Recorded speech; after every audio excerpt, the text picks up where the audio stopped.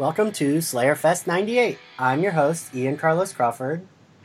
And I'm your other host, Matthew Rodriguez. And today we are joined by Anthony Oliveira. Hi there. And our official Scooby, Joe Reed. Hi. Wait, why is he an official Scooby? Wow, you started so much drama, Ian, when you were saying that. I know, I realized after I said that, I was like... Wow, because I feel so welcome. He's been on like a million episodes. I was at the beginning. I get a little something. I'm happy to be the like Cordelia periphery. No, she's Scooby. Well, now you're going to be a Scooby because you'll be on 3. You will have been on 3 episodes.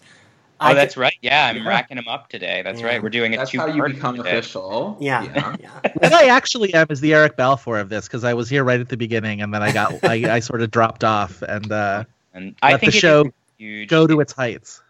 Now I you've feel been like on it's every huge loss finale. that he never came back. Actually, I really think that character falls out much more than he should have. Yeah. But Joe, now you've been on for every finale.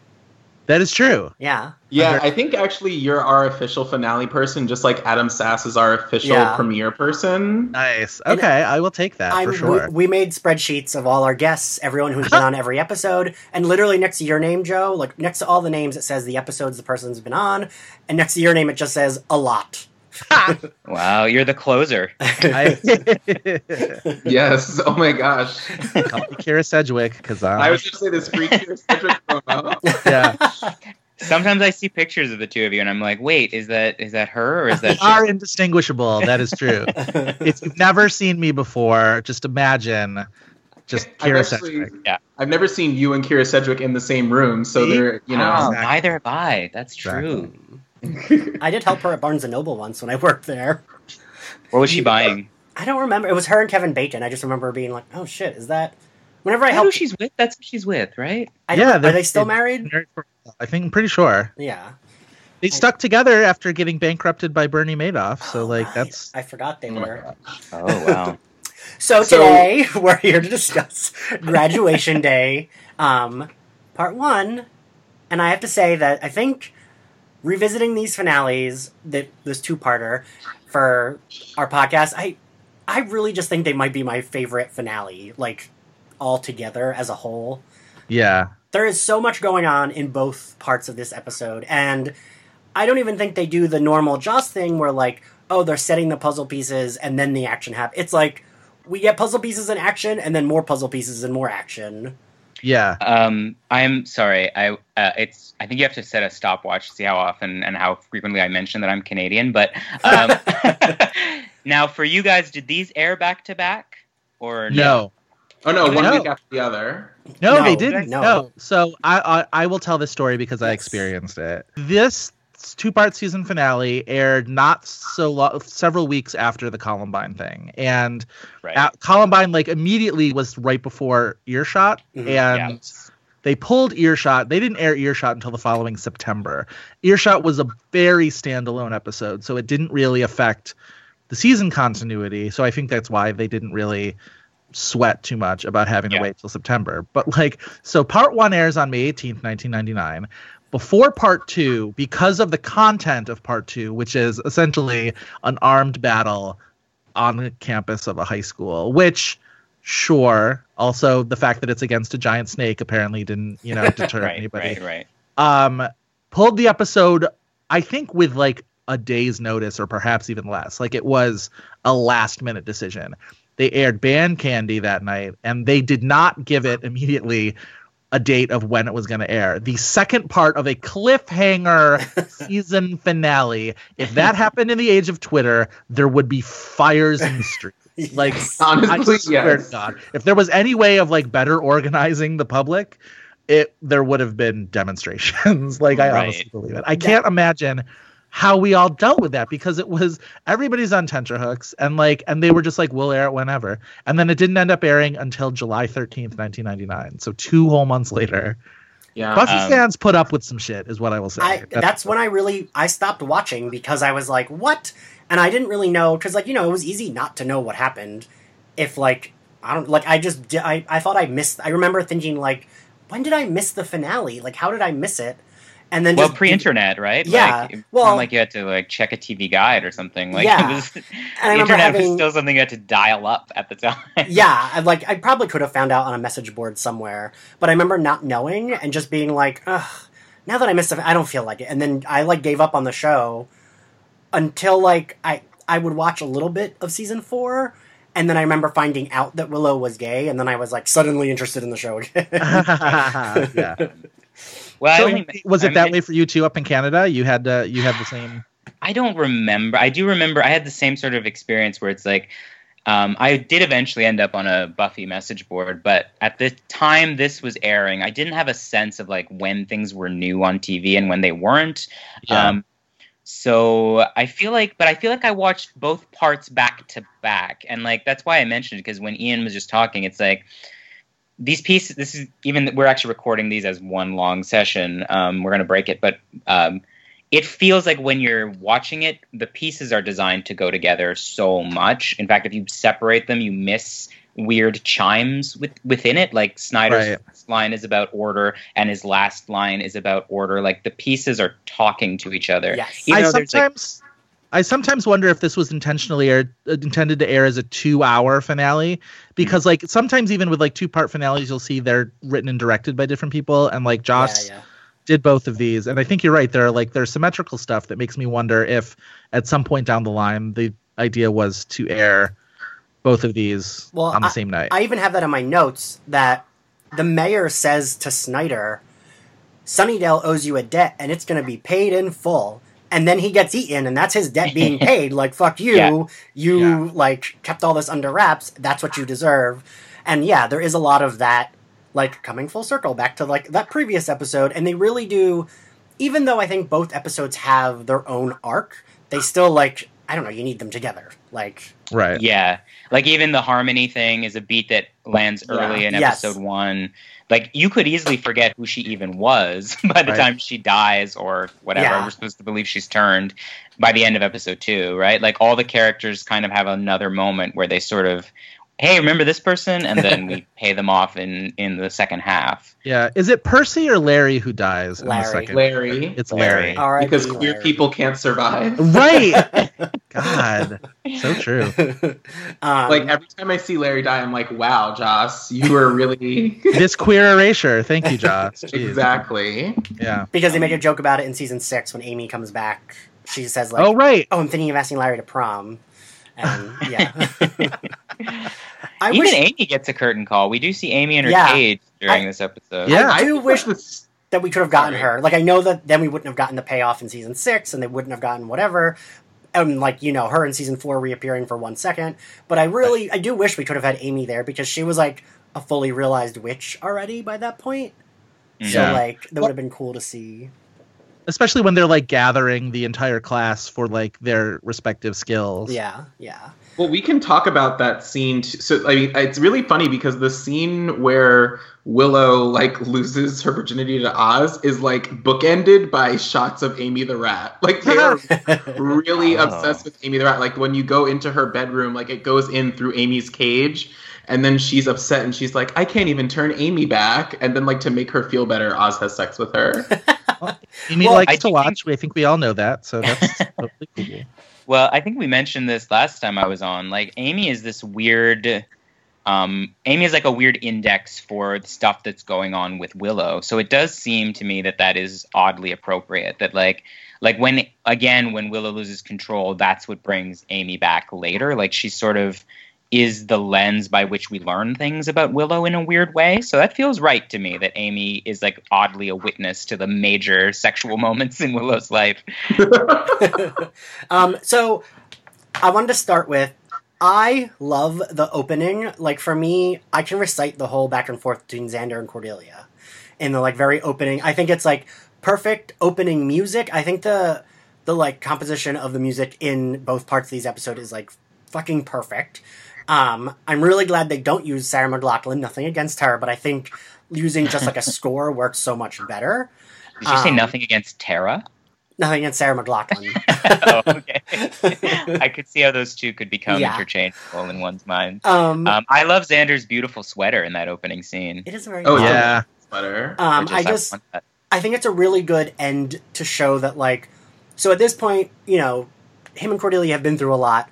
She, like, you know, in the Zeppo, she's, like, kind of, like, out of character, like, harsh with him. And there's a couple episodes where, like, she's not jokingly mean, she's just, like, really biting mean. But this opening is, like, showing us, look, they're cool now. He bought her the dress for prom. They're cool. Like, they can hang out and joke. She's, you know, you, in relation to fashion, I'm a wash in a sea of confusion. Like, I love that line. And then, you know, I think the whole opening is just so good. It sets up everything. And then Willow having Harmony sign her yearbook and being like, yeah, we'll hang out. And Buffy being like, don't you hate her? And she's like, with a fiery vengeance, the vacuous tramp. There's just, like, so many good, like, Joss. I feel like Joss is at his, like, best. Like, I think these two parts are, like, season 2's finales, but put on a grander scale. Where, like, you know, in those two parts, the first part, they're kind of doing a lot of moving. And this is a lot of moving, but it builds up to a giant battle. I don't know, it feels like the pacing feels like the season 2 finales, but all amped up to, like, 10, but, like, in the best way. Like, it all feels so Joss. Season 3 finale doesn't need fucking Whistler lurking around either, which is also nice. It doesn't need that device for storytelling, which is what Whistler really is. But I think one of the things that you get from the very beginning, especially the moment between Willow and Harmony, is that, like, Joss has imbued this entire two-parter with, like, what it actually feels to graduate high school, which is that you kind of start, you begin to let, like, certain parts of yourself die, and you're like, Willow's just like, why be petty with Harmony? Like, we're BFFs now. Like, who cares? You know? And I can't imagine any of us could have predicted what a long future we had with Harmony still to come from, like, what happened in this episode. I think about it all the time when she gets bitten at the end, that, like, that's the moment where it all starts. And it felt like such a throwaway at the time. Yeah. Right. And then we're going to see her in Harsh Light of Day, new and improved and whatnot. Yeah. Well, and sort of, like, not new and improved, right? Yeah. Like, that's sort of one of the things Harmony becomes, is, like, this weird, something they always use the vampires to do is, like, they're kind of trapped in time, and Harmony becomes this weird index of, like, how much they change. Harmony doesn't, right? Like, when she comes back, she's kind of become a joke because, like, they've moved on and she hasn't. She's like a weird double for Faith in season 4, where it's like another person who hasn't grown since high school, right? Which is what she becomes on Angel too, is like this, like, doppelganger for Cordelia, where it's like you can track how much Cordelia has changed by how much Harmony hasn't, right? Yeah. Let's talk about Faith killing the volcanologist. Lester. It's actually pretty brutal, right? Like, it's like, it's a very especially it's a very brutal, like, death. And I think show. It's supposed to. Yeah, go ahead. Sorry, now. Like, he cries out in agony, and it's like, oh, she's, like, just brutally murdering this old man who clearly has no, like, there's no, like, even fight. There's no fight there. He's, like, this little old man, and she's just, like, stabbing him to death. And it's the first time that they sell you on the Faith doesn't care. Yeah. Right? But and can we talk also, she doesn't even know why she's killing him, right? That makes the point of being like, I never thought to ask, like, the complete sociopathy of it. Yeah. And he says, like, I'll scream, and it's actually, like, this terrible groan instead, which I find very upsetting.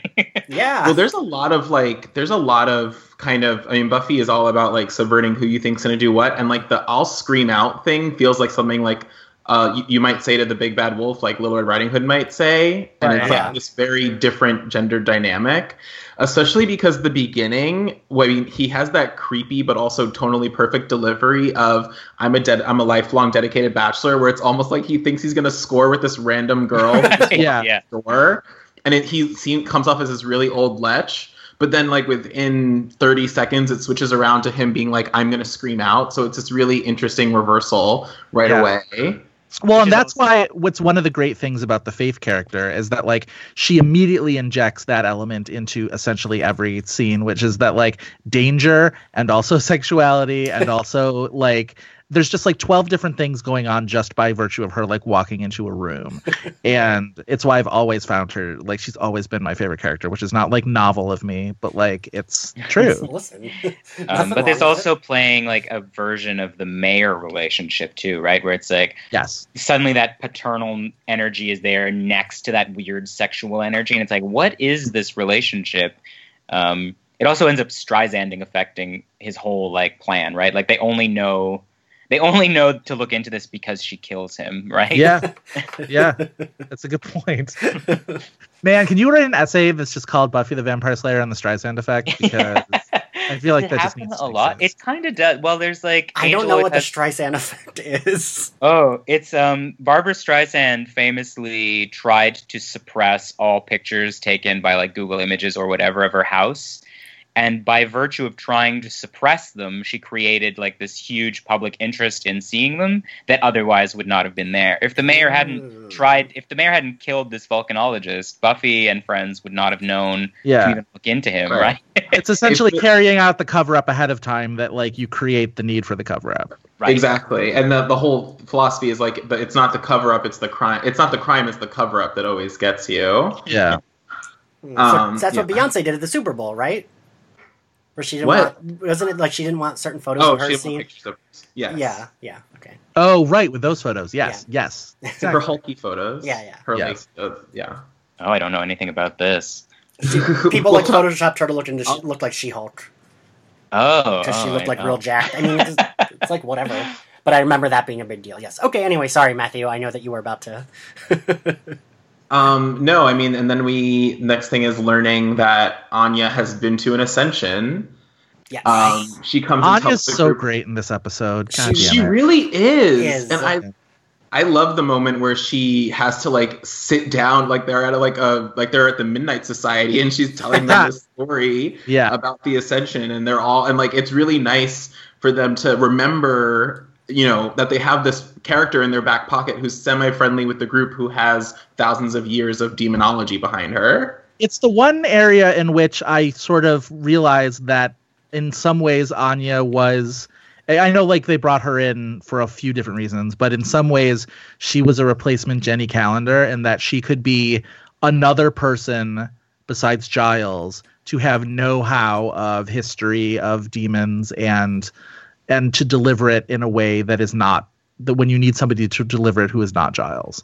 Right. And in a different like format, right? Like she has it's firsthand. It's not someone reading out of a book. It's her weird, and she's like more recognizably Anya by now. Like she speaks in the rhythms. I mean, Emma Caulfield is starting to get it, but also the scripts are starting to understand how this character talks. Right. Although there's still this weird flutter. What I didn't realize until rewatching today is like, they're pretty specific about the fact that she's only been active for 1,000 years. Like, there's beats that they've decided already and beats that they haven't. Like, she says she's trapped in this persona, I think she says. Yeah. And it's not clear that, like, this face was her face. Like, but there is definitely, like, a timeline. Like, she's only been doing this for 1,000 years.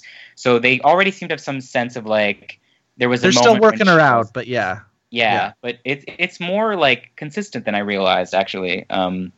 She's not just a demon, and her relationship to Hoffren is not entirely sketched in yet. But yes, the Lohesh story is really good, and like the bit of lore we learn, right? Like the demons are not the demons Buffy's fighting. Yeah, I love that part that we get about her explaining how all demons are tainted. I think it's a really interesting part of Buffy lore. And it's so crazy how much that plays into Angel. Like, that's a really big deal in Angel. Right. And it's crazy that, like, a throwaway line like that, that's, like, in the moment just about the villain she's facing right now, is, like, actually, like, universe building for the whole... And it's weird that it's not... Like, Giles and Wesley react as though it's news, when in fact it seems it's quite of a piece with the monologue from Welcome to the Hellmouth, right? Like, it's very Lovecraft, right? Like, this sort of model of, like, the demons are actually just, like, this ancient, even the fact that the volcanologist thinks that it's a dinosaur. Like, there is something sort of Victorian, like, Edwardian Lovecraft about that, like, demons are actually just this forgotten part of history that is sort of... been lost and subterranean, but is still active. And what's kind of neat about it to me here is that, like, it also activates that weird, almost racialized obsession with purity here. Like, the mayor makes sense to me as a character who seeks cleanliness and purity, and his desire to be a pure demon is sort of this weird manifestation of that. Like, to me, his hatred of germs and his desire to be a demon are kind of the same desire in a strange way. Well, and there's a weird like MAGA streak to him, right? Where it's like he wants everything to be like chipper and cordial and white picket fences and that kind of thing. And polite. Well, it's interesting because we see the series through the eyes of Buffy and her friends, and she has come to Sunnydale unknowingly because she has to protect the town from these demons. But we learn throughout season 3 that the mayor built the town for demons, and that, you know, as Faith's famous line is, like, come graduation day, they're gonna retake the town again. And that is very MAGA. So, like, from the mayor's perspective, it was like, no, this town was founded for demons by demons, and y'all are intruding on our land. I think you mean to say that come graduation day, he's getting paid, which is a line that has, like, stuck with me forever and ever and ever. Yeah. I also, so they do a thing that I don't know that I've noticed in other episodes, because it's like, everything feels like a really, like, far-reaching in this episode. I mean, we have so many characters coming back. We have Anya coming back to, like, give them this big... It's, like, vaguely plot device-y, but as we said, like, it's good. It works. It's great to see her. She's very her. They do a thing where they, like, when they pan, they do it a real dramatic pan over the library set. When they, like, open on him going in there with Anya, like... And when they show... all of the stuff being set up for graduation day. And I really like, I don't know, for me it feels very, like, dramatic. A farewell, right? Yeah, I don't like, know. It's the same as bringing back all these characters, right? It's like putting its hands for one last time. I mean, we even see Mr. Miller, my favorite teacher at Sunnydale High, the, like, really hot dad. Who's only in, like, I think 3 or 4 episodes. Yeah. He's in the one where the ghost is possessing people. He yells, "Don't walk away from me, bitch!" Right? Like, that's him. And he gets this kind of weird farewell here where he's playing hangman with the kids. I love that scene. Yeah, so much. So good. Because it's both like, it's so evocative of last day of schoolness, where it's just sort of like those weird things that you did to kill time on the last day of school when, like, even the teachers were really ready to leave. Right, and also, like, who gives a fuck? Yeah. And I just like the fact that it's a place where they can talk shop, because, like, everybody's got this senioritis. Everywhere in the school now is fair game to just sort of have these, like, conversations. They don't have to huddle in the library anymore. Now they can just do it in the back row of class because, like, the rules are relaxing. Yeah. Although he still makes them play along, right? That's, like, an important thing the episode is doing, right? Like, men will keep making you participate in their systems. Like, this goes back to when the mayor busts in to the library, which is such a creepy, effective scene, dragging his finger across the desk to check for dust, right? I love that scene, and I think that actor's really good too, Harry Conner, because he goes from, like, oh, blah, blah, blah, well, gee, gosh, I'm gonna eat her, like, and it's pretty, like, it's very effective. And then right back to it when Giles stabs him, right? Yeah. Like, the children look to you for how to behave. And it's like this weird, like, that's how, like, you guys are talking about how the town is, like, for us, by us, for demons. Like, that's how he thrives, right? He thrives on people behaving themselves, people being polite. He gets what he wants when people behave, right? And that's, like, the episode is so strange because it takes us forever to realize what Buffy's plan is. Because it's like she has to break the rules to make it happen, right? Like, the problem is that if everybody plays by the rules, he can just eat them all. I mean, like, Buffy wins by finally, like, Joe was just talking about this MAGA thing that's happening. It was weird to watch this today with, like, Harvey Weinstein and Kevin Spacey in my head, because it's like these men thrive when nobody speaks up, and Buffy finally gets everybody to speak up, says we're going to fight back, and it's only that sort of, like, mass action that can stop the mayor here in a weird way. Well, and it's on a couple levels too, right? Because, like, they're breaking the rules in that they all stand up at graduation and defy, like, you know, the principal and then the mayor, but also, like, she's breaking the rules of being a slayer in that the whole idea is that you don't tell anybody you're a slayer, and you don't tell anybody about, like, the whole 3 years of high school have been keeping her classmates safely ignorant of everything. And this whole plan only comes together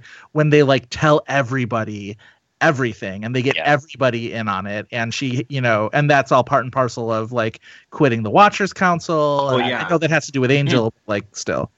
But the keyword lands there too, right? Like Wesley says, like, you have to follow orders. Orders keeps being. She's like, I'm done following orders, right? That's Snyder's word at the beginning. That was the first GIF I made.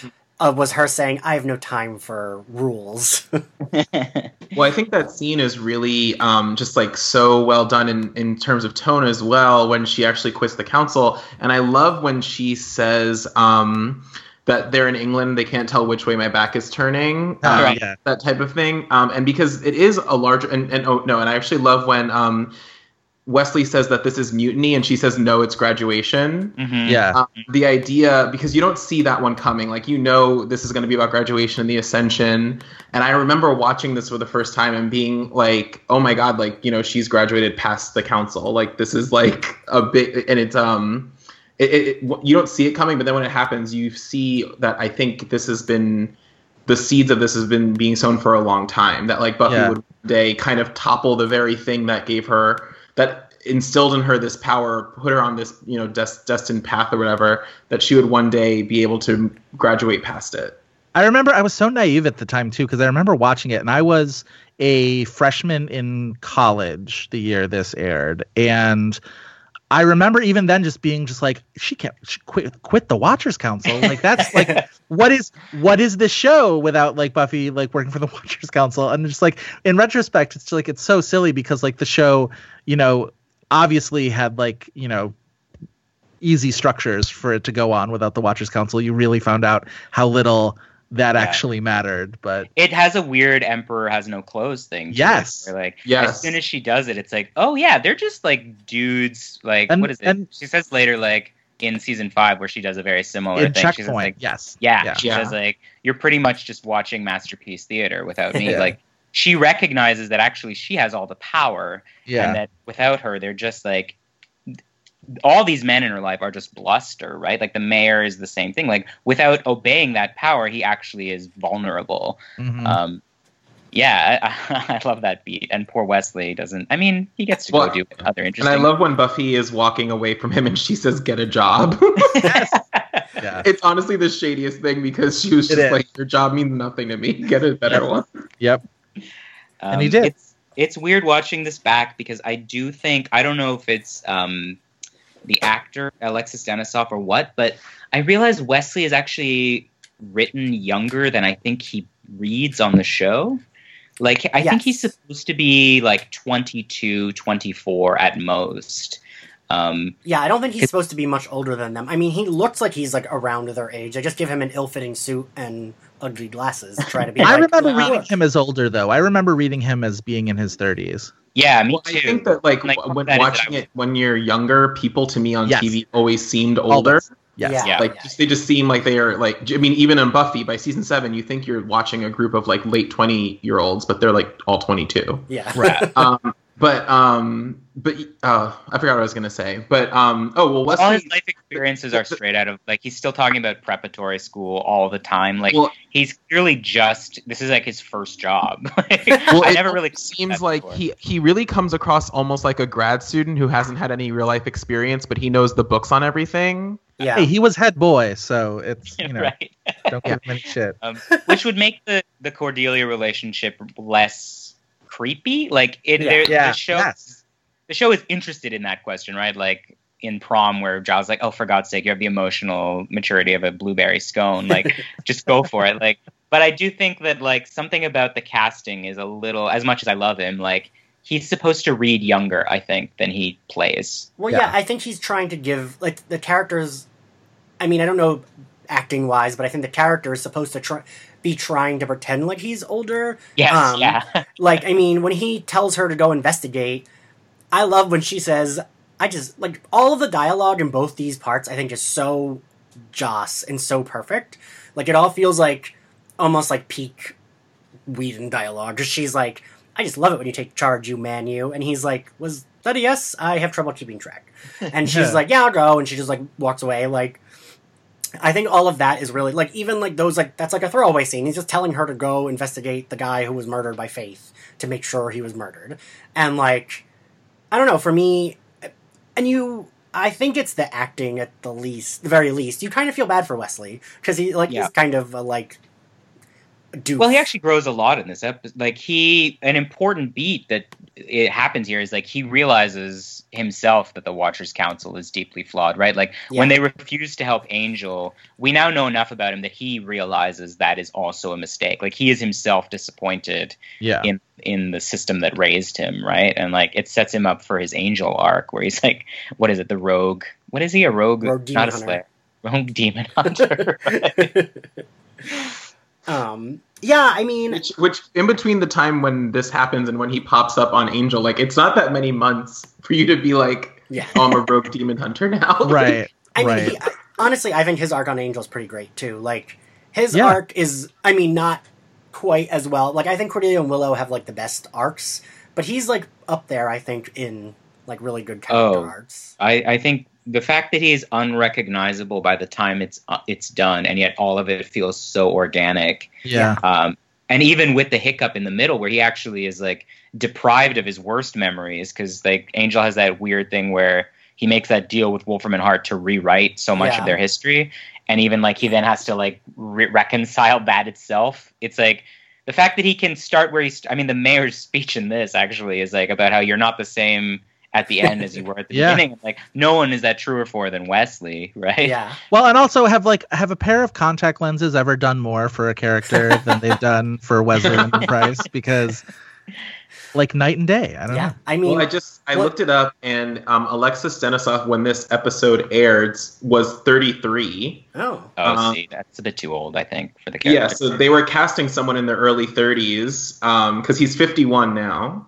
And how old was Allison when... Allison is 43 now, so that means she was 25. But I think, wasn't Charisma Carpenter older? Wasn't she like 25 when this would have aired then? Like if he was like 30, I think she would have been 25. I feel like I think her and Nicholas Brendan were the older ones. Like I think they were both older than David Boreanaz, I think. No, I think Brendan is younger. I think Hannigan and Charisma Carpenter are the oldest of the three. And Charisma Carpenter's 47. Yeah, and that Nicholas Brendan's 46. Sarah Michelle is 40. Allison's 43 now. Oh, and Eliza Dushku is 36. No way. Some of these numbers have been doctored. These aren't the numbers that they were when I was a kid. That's what my mother says about Cher all the time. She's like, no, there's no way I'm suddenly older than her. She's not wrong. Yeah. But so... What else? What else do I have in mind? I have literally my notes for this episode are just like, oh my god, I love this. Like it just has a quote. I love this. Oh my god, yes. Oh my god, I love this. Well, we have to talk about the poisoning. Yeah, true. Yeah. I think Angel is being kind of a dick when he calls Buffy a brat. Yes. Isn't he? Yes. Like, are we supposed to side with him or her? I think the point of that scene is that it's an ugly fight, right? Like, the point is it has to be ugly, and you have to be like, oh, they're both being terrible. Well, you also have to be sort of kind of sick of them because you know he's leaving the show. You can't. You have to be left. You have to have enough affection for them as a couple that you care about him pulling through and care about the sort of like anguish that she's going through. Well, they're giving you. Sorry, go ahead. But like when he walks away at the end and, onto his own spinoff, you can't be so devastated, right? Like you have to see some sort of like closure there. When you say walking into his own spinoff, I imagine him literally walking from the Buffy set over to the Angel set. Yeah. Well, you guys are talking about how much this episode captures the high school vibe. Like the end of high school vibe. I think it captures the energy of like a relationship that is over, but you still see each other really well. Like, even the way he stumbles as he comes in the door, and he's like not my best entrance. Like the romance of it is kind of over. Like it's like, oh, I can't believe you used to be like so moody and mysterious, and now you're like falling into the door. like they're down to earth in a weird way, and like they got their nice. This season's really nicely structured where the prom gives you a beautiful farewell for them, and then it lasts 2 more episodes, right? And it's like, I think the emotional climax of them is the prom, and then this. And you're ready for it to be done. Mm-hmm. You're ready for it to be done, but I think that whole scene is a yo-yo, right? Where it's like we're showing you, Buffy and Angel, showing them their worst selves. They are being two people who can't get out of this breakup without wanting to destroy each other. Yeah. And then instantly he's in trouble, and Buffy reverts back to like, oh my god, this is the love of my life. Like, I would do anything for him, including not plan for the ascension and just focus on him and risk her own life. That could, her life is the only thing really standing between this town and oblivion anyway. And that she would risk that for him. Also, thoughts and opinions on her referring to him as my lover. Oh my god, I have the word lover underlined 3 or 4 times on a notepad right now, because I do not think an 18-year-old girl would refer to the person that she slept with once as her lover. Thank you. In the annals of hating that word in general, this might be my least favorite use of the word lover in my entire life. I would like that word bums me out. This amazing episode of TV an award for worst use of the word lover. Yes! I mean, every time I hear it, I was about to quote Liz Lemon, like, oh, that word bums me out, unless it's between, what does she say, meat lover and pizza? Meat and pizza, yeah, exactly. Not great. I do like, though, that the my other episode I was on was Amends, and Amends uses that Sunnydale sign as, like, a big deal in it. It's like the signal at the end that the sun won't rise, and that's where Faith shoots him from here, which I really like the weird symmetry of that. Like, Amends, man. Like, you are the amensiest person I've ever met. Well, I'm a sucker for Christology stuff. Like, I was watching the end of this episode, and it's like, oh, the eclipse happens at 3:28. There's like an Antichrist thing happening. Where, like, So I think we should talk about the only thing that falls flat for me in this two-parter, which is Willow and Oz. Oh, okay. And Tell me more. I can't decide if it's falling flat for me because I know what happens, or because it falls a little flat show-wise. I really can't decipher. I think the one thing, I think I'm in between on it too. I can't tell if I love it or hate it, but I think that it does fall into the same thing that we spoke about when Xander lost it to Faith, in that, like, sometimes the show doesn't know what to do with losing your virginity except treating it as like a plot device.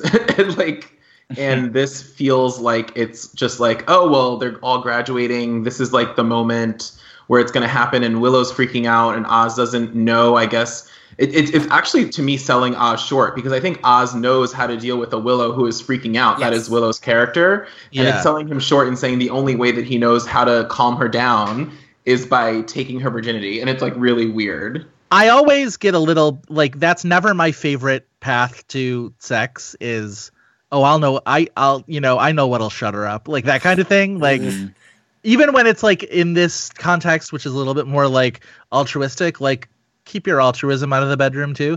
But, like, it's interesting that you mention it as like a plot device, because it's almost like an anti-plot device, right? Where it's like, it's the one thing in this episode designed to take us out of the plot, to actually like give us a reprieve, and to give these characters a reprieve. And I think in the context of both like Ascension and also like Graduation, I like that there is this moment where it's like actively being like, let's take a time out and just remember that these are also like teenagers with hormones, and like even in the midst of all of this. I feel like right now, if I were trying to stop an Ascension and someone tried to touch me, I'd be like, get the fuck away from me.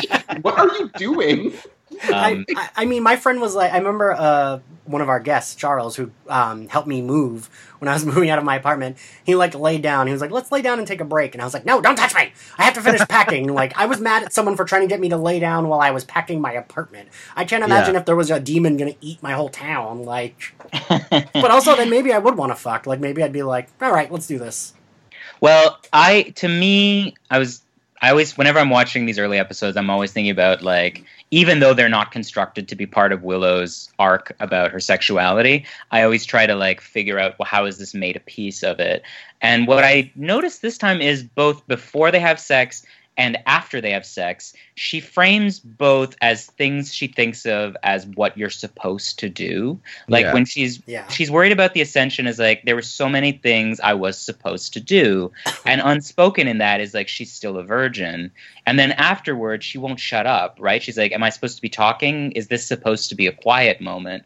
So she's like, even in losing her virginity to Oz, she's, as much as she may have affection for him, she's thinking of it as something like a right, like graduation, it's a right she's supposed to go through as like a thing you're supposed to do. And it's like, as much as the episode seems like the episode is thinking about like, she's supposed to do this, so is she, right? In this weird way.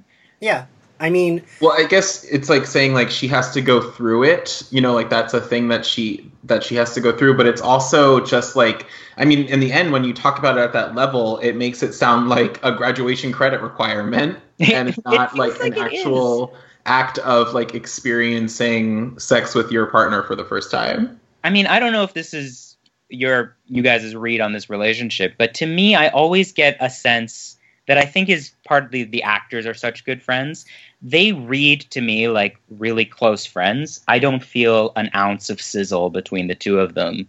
Like there's no like, none at all. Right. Like it's not like when like Geller and Boreanaz are together where it's like, oh, there's actually something here. It's like no one wants to watch the Oz Willow sex scene, right? Right. Like, well, even sorry, go ahead. Well, I was just gonna like for the next episode, whereas like the scene where Angel bites Buffy is like one of the most intensely sexual scenes the show has ever filmed, right? Yeah.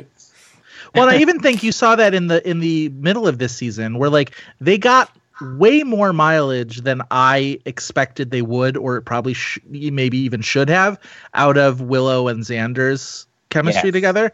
Because like I remember at the time being like taken aback by how hot that was, where I was just like, and I don't want them together. Everything about this is like, you know, it's going to hurt Cordelia. Like I was very concerned, but like their chemistry was great, and their vampire chemistry too. Like there's, you know, yes, I agree with you. And one of the most affecting scenes in this season to me is the scene where she realizes Xander and Faith had sex. Yes. And then we see her crying in the bathroom stall. Like, as much as I really like Oz, I really like Willow, but their relationship is comfy, right? In a way that...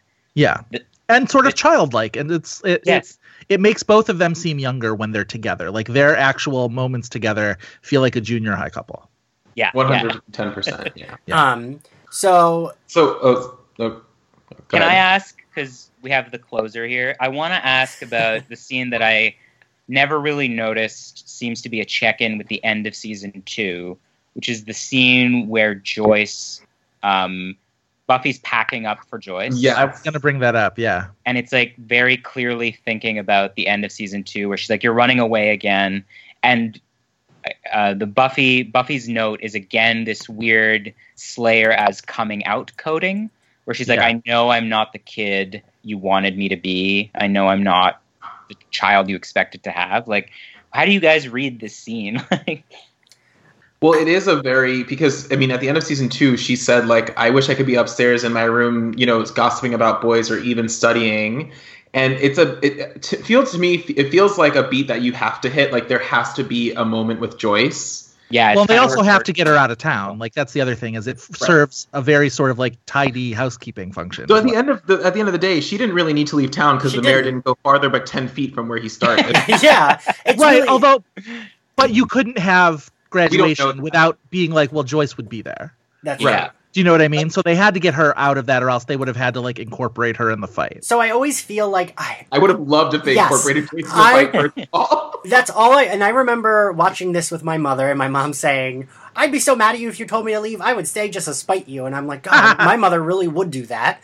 And like, I would have really loved, because, so I know that like realistically it made sense that Buffy wants her mother to leave. She doesn't want her mother in danger. Yeah. But like, this is a bunch of 17/18-year-olds fighting for their lives. Might as well have Joyce there as well. And like Buffy's best friends, who are just human as well. You know, Willow at this point, she can do magic, but she's not as powerful as she'll get. Yeah. And like, it feels like Joyce and Giles should have been like putting the bombs together or something. Like, well, I guess a part of that is, I mean, not to talk too much about the next episode, but there is a shot I never noticed before where we actually see all the parents run. Yes. Like, yes. we see them clear out and the kids are left to do the defending. And I think that as like part of the graduation arc, it's important that we have this beat where we see Buffy, even though she is like, what, 18? Like, we do see the adult Buffy where it's like part of her job is to keep Joyce safe. Yeah. So it does feel like a button, like, look at how far she's come in a year. Yeah. But also, like, we need a curtain call for Joyce, and we need it to be a moment where Joyce is definitely recognizing her daughter as like a person making adult decisions, not a teen running away. Right. Like, she's making a call on behalf of her mother here. Now, sorry. No, go ahead. Finish your thought. No, I do think that's also why it seems to matter to me that Giles also is kind of minimized. Like, it's not his plan to blow up the library. Right. Well, I mean, this is in my notes for the next episode as well. Like, I think all of this shows why Buffy is such great YA, and I think why we actually have gotten a lot of YA authors like that are totally into Buffy that want to be on the podcast. Like, all of them have been like, yeah, like this like helped me want to write YA and blah blah blah, and like I think that's what's so important. And it is, you're right, it is important to the story that it's Buffy and the students fighting, not the adults. Right. Well, there's also a larger kind of thing with it, and I've said this before, that Buffy goes back and forth between the tones of its seasons, and when she sends Joyce off, it actually feels like she's sending her off for all of season 4 too, because Joyce is really not there. And also, you know, Giles is hardly, not that Giles isn't in season 4, but he factors in a lot less because so much of the action takes place on campus. And then you have 5, which is all about return to family and Dawn there and everything. And then 6 is once again like what happens when the kids are here and there's no adults anymore. Yeah. And they like keep going back and forth between like what they do with the adults and how much they let the main characters do.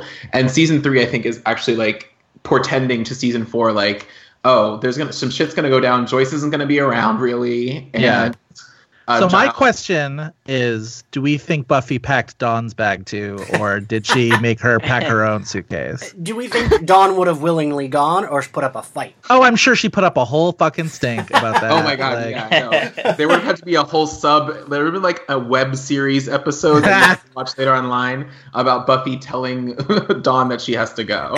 Yeah. So before we get into the fight, which is I guess the next beat, we get our last Cordelia scene of this episode before she comes into the fold on the plan in part 2. And I think it's such a good, like I said, the opening is a really good Xander Cordelia moment where when Xander's talking to Anya and she's like, the only thing a sane person can do now is run, and leaves. And Cordelia walks up and goes, what's her saga? And Xander's like, she's freaking. Cordelia says, about what? And he's like, the mayor's going to kill us all during graduation. And Cordelia says, oh, are you going to 5th period? And he says, I'm thinking I might skip it. And she goes, me too. Like, I don't know, like, I feel like they do such a good job of, like, wrapping up Cordelia, of, like, look how cool she is with Xander. Like, they're discussing the, like, impending doom that is graduation. She's like, oh, okay, well, do you want to skip 5th period? Like, whatever. And, you know, and then in the second part, she does come in and she, like, gets mad that they haven't told her. Like, she's like, just tell me what's going on. It's a weird passing of the baton too, right? Yeah. Like Anya will now be the Cordelia, so there's like a weird. They're passing each other in a weird way there. As much as weirdly, Cordelia is the reason Anya's on the show at all, right? Like because it's a wish, but but like now Anya, that scene is so key for how far Anya moves. As a character, right? Like her immediate response is to run, and she like can't even coordinate in her mind. Xander has a very quiet arc in this episode, which is about his weird military references I don't really get. But like he opens with all these military references, and it ends with him being like, "I have friends on the line," and that's his like arc in this episode, and it's the beat that Anya doesn't understand. Like, mortality to her right now is just fight or flight, right? She's got to get out there. Well, we see the beginnings of like basically what's going to be Anya's entire character arc, which is becoming human, because she doesn't get about caring about other people the way that Xander cares about his friends, and then also she tries to describe what it is to be falling for someone for the first time, and she talks about those mushy feelings for Xander, and you see her trying to actually articulate like humanity and personhood for something that she hasn't been for like 1,000 years, you know? Yeah. It's also interesting, Anthony, that you bring that up, but like to mirror this episode with the end of season 6, where in this episode, Xander asserts his usefulness by remembering his like brief Halloween stint as a soldier, and sort of like his contribution is to become more macho than he is, and in season 6 that his contribution is like by then they had defined him as the heart. And I think they had stopped defining him as the boy.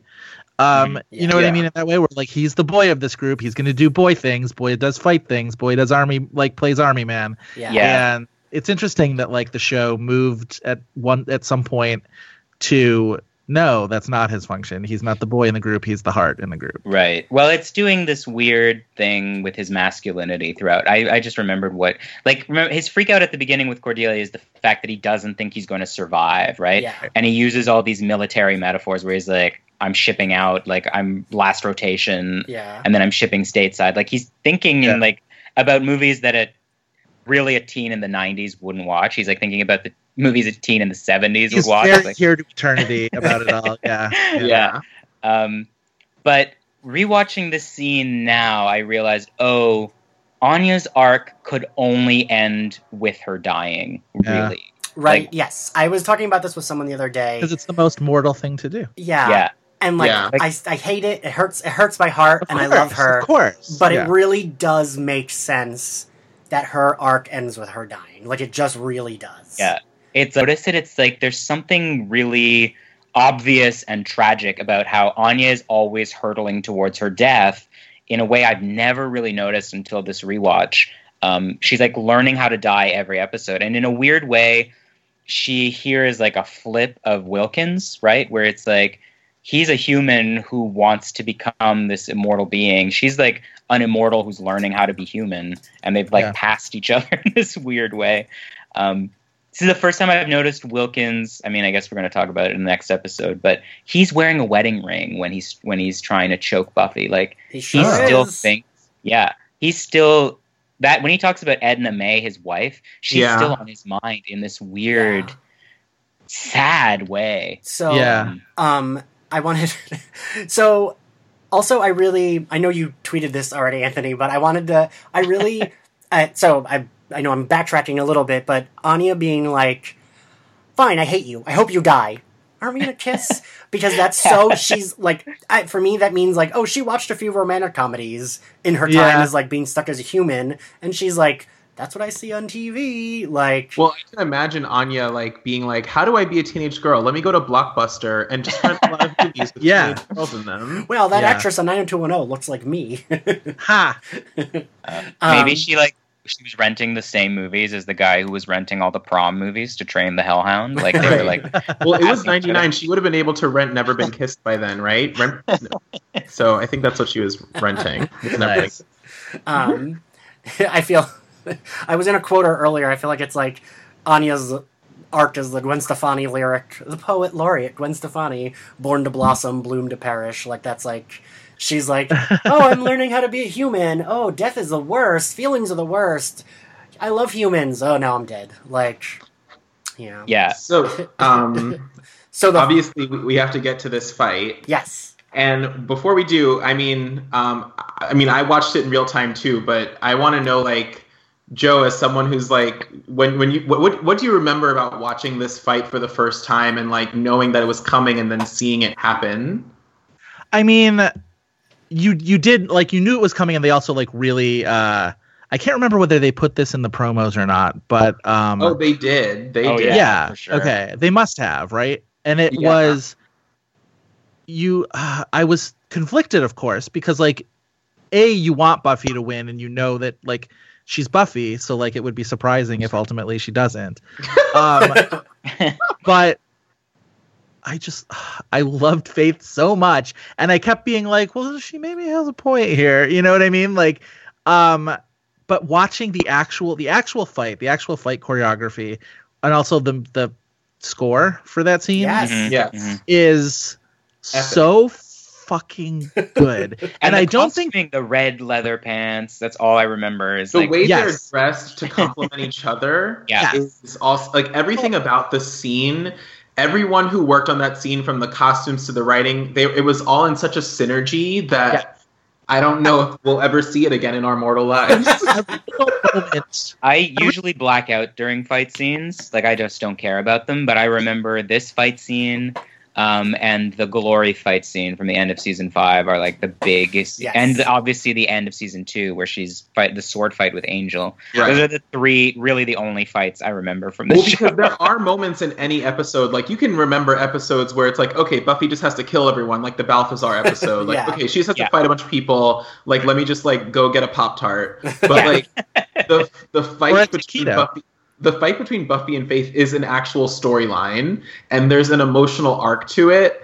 And even, as Ian always says, like the way that Buffy on the show, like fighting is a form of sex, and in a lot of ways fighting is its own dance, a form of sex. And like right before they fight, she says, like Faith says to Buffy, give us a kiss. And like it's them finally, I think, like being able to express like how much emotion they have for each other through fist fighting. So have I told you the story about the message board that I was on that got me into Buffy fandom? Yes. Then that I haven't heard it. Okay, so what got me into Buffy fandom, and I was always like, I only ever got so much into it. I really hope the reveal is that it's the message board that Anthony ran, but keep going. Oh my god, which would be amazing. No, it was a section of a greater message board that was a Tori Amos message board. Like that's how I found wow. So it had a section where you could talk about like TV shows, and there was a Buffy thread where like the small little handful of us that were into Buffy were in the Buffy thread, and the Buffy thread was dominated by these 2 lesbians, or like this lesbian, this bisexual, who were like, and I started this in this was already, we were into like season 4 or maybe already into 5.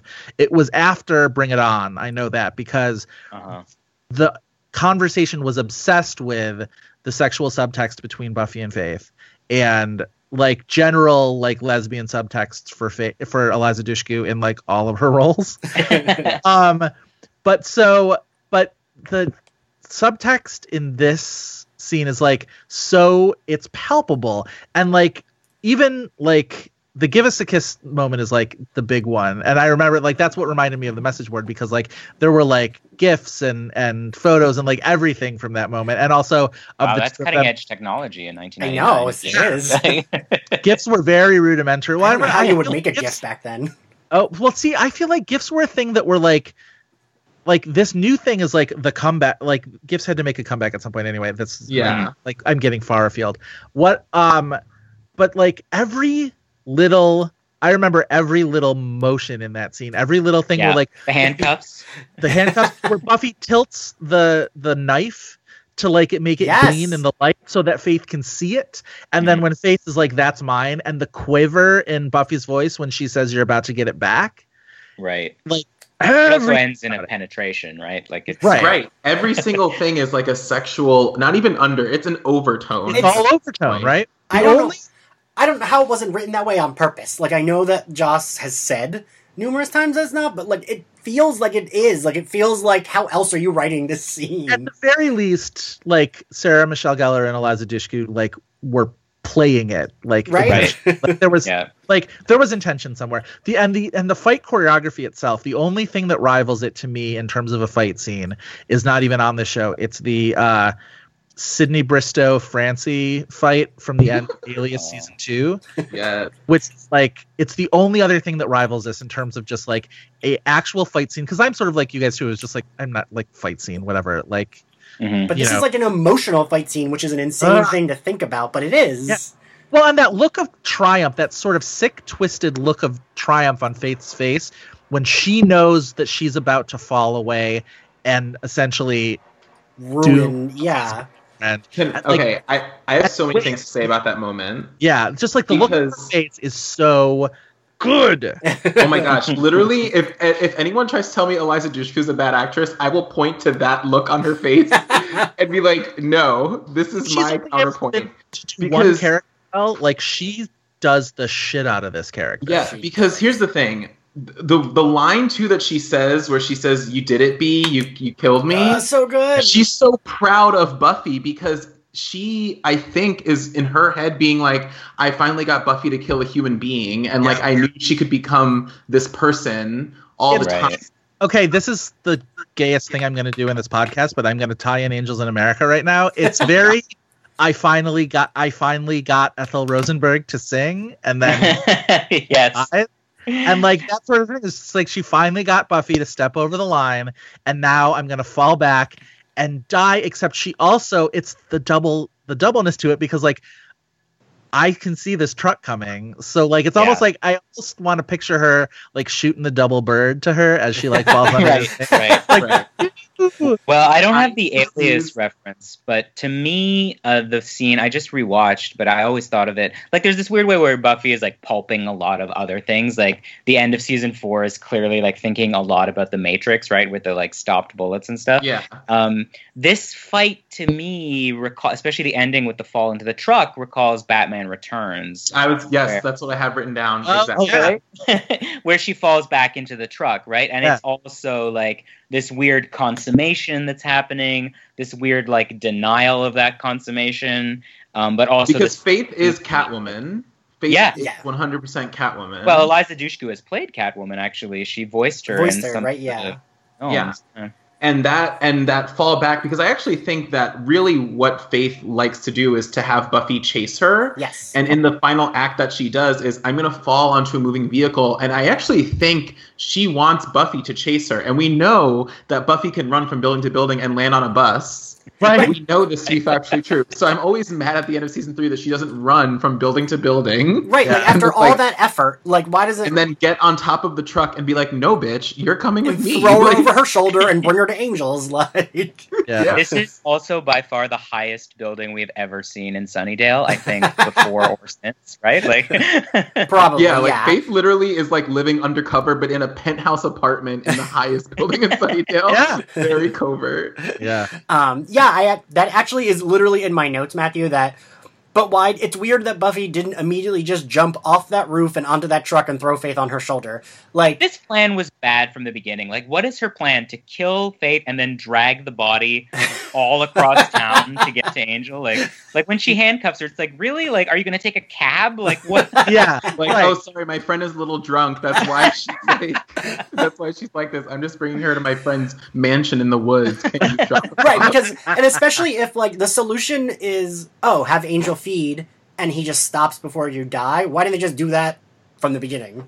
Right. Yeah, there is a little bit of, as much as we were talking about how well structured these episodes are, like this whole blood thing is like the stakes for the end of episode 1 and quickly wrapped up at the beginning of 2.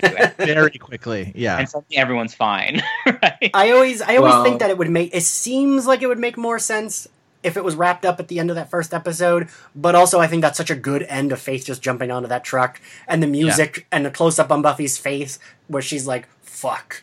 Like, I think that works so well as a Be Continued. And we don't really get a To Be Continued again, do we, guys? Like in the show ever? I don't think, like, where it says that. We get one... Maybe I don't think we do. I was going to say, was there one between Bargainings Part 1 and 2 originally? But I don't know. No, because that aired as a 2-hour... Right. Yeah, I mean, season 4 before the finale has, like, it's very continuous, but I don't think it was... Yeah. Like, this is very dramatic TV, but it works. Yeah. It, like, totally works. Like, I'm buying everything they're selling. Like, I can now tell you, it seems weird that Buffy doesn't jump off and follow them, but, like, when I'm watching it, I'm, like, into it. Of course. I'm buying it. You're into the moment, yeah. I'm trying to think that's it. That's all we have to talk about for part 1, right? Yeah. I'm glad we're doing this as 2 parts, because this is already long. Because there's a lot to discuss, but so make sure to listen next week when we discuss part 2. With these 2 wonderful gentlemen. What if we came back 2 months later, like we did? Like, oh my gosh! And we didn't tell anyone when the next episode would be. Exactly. And just dropped it one day. See how you like it. Yeah, I would definitely forget. Maybe Buffy just was secretly pulling a Beyonce before that was pulling a Beyonce, and they were like, you know what? We're not going to tell you when we're dropping this. We're just going to do it. The anti-Streisand effect. Well, so how do we all grade this episode from an A to F by itself, and then in part 2 we'll grade them as a whole? This is like you said, this is Whedon that is strong. Like, this is literally the peak. Like, it doesn't get better. This is like A+ for me. Like, these are the stories he's always telling, but this is the best version of that story, I think. Joe? I would say if A+ is in play, I'm going to give it an A just because I want to give part 2, like, it's like leaving room for milk in your Starbucks. That's sort of what I want to do for part 2. So it's an A. For all the reasons that Anthony said. Anthony sold me on his. Anthony sold me on his grade, and then Joe sold me on his grade. Matthew sold me on yours. Joe, I just want to say that I feel like "Room for Milk" is a great memoir title. Oh, that is good. Although it's kind of sexual. Are you saying I'm not sexual, Anthony? Because wow. I actually, just like, if I can come back to what Joe just said, to me, part 1 has all the energy.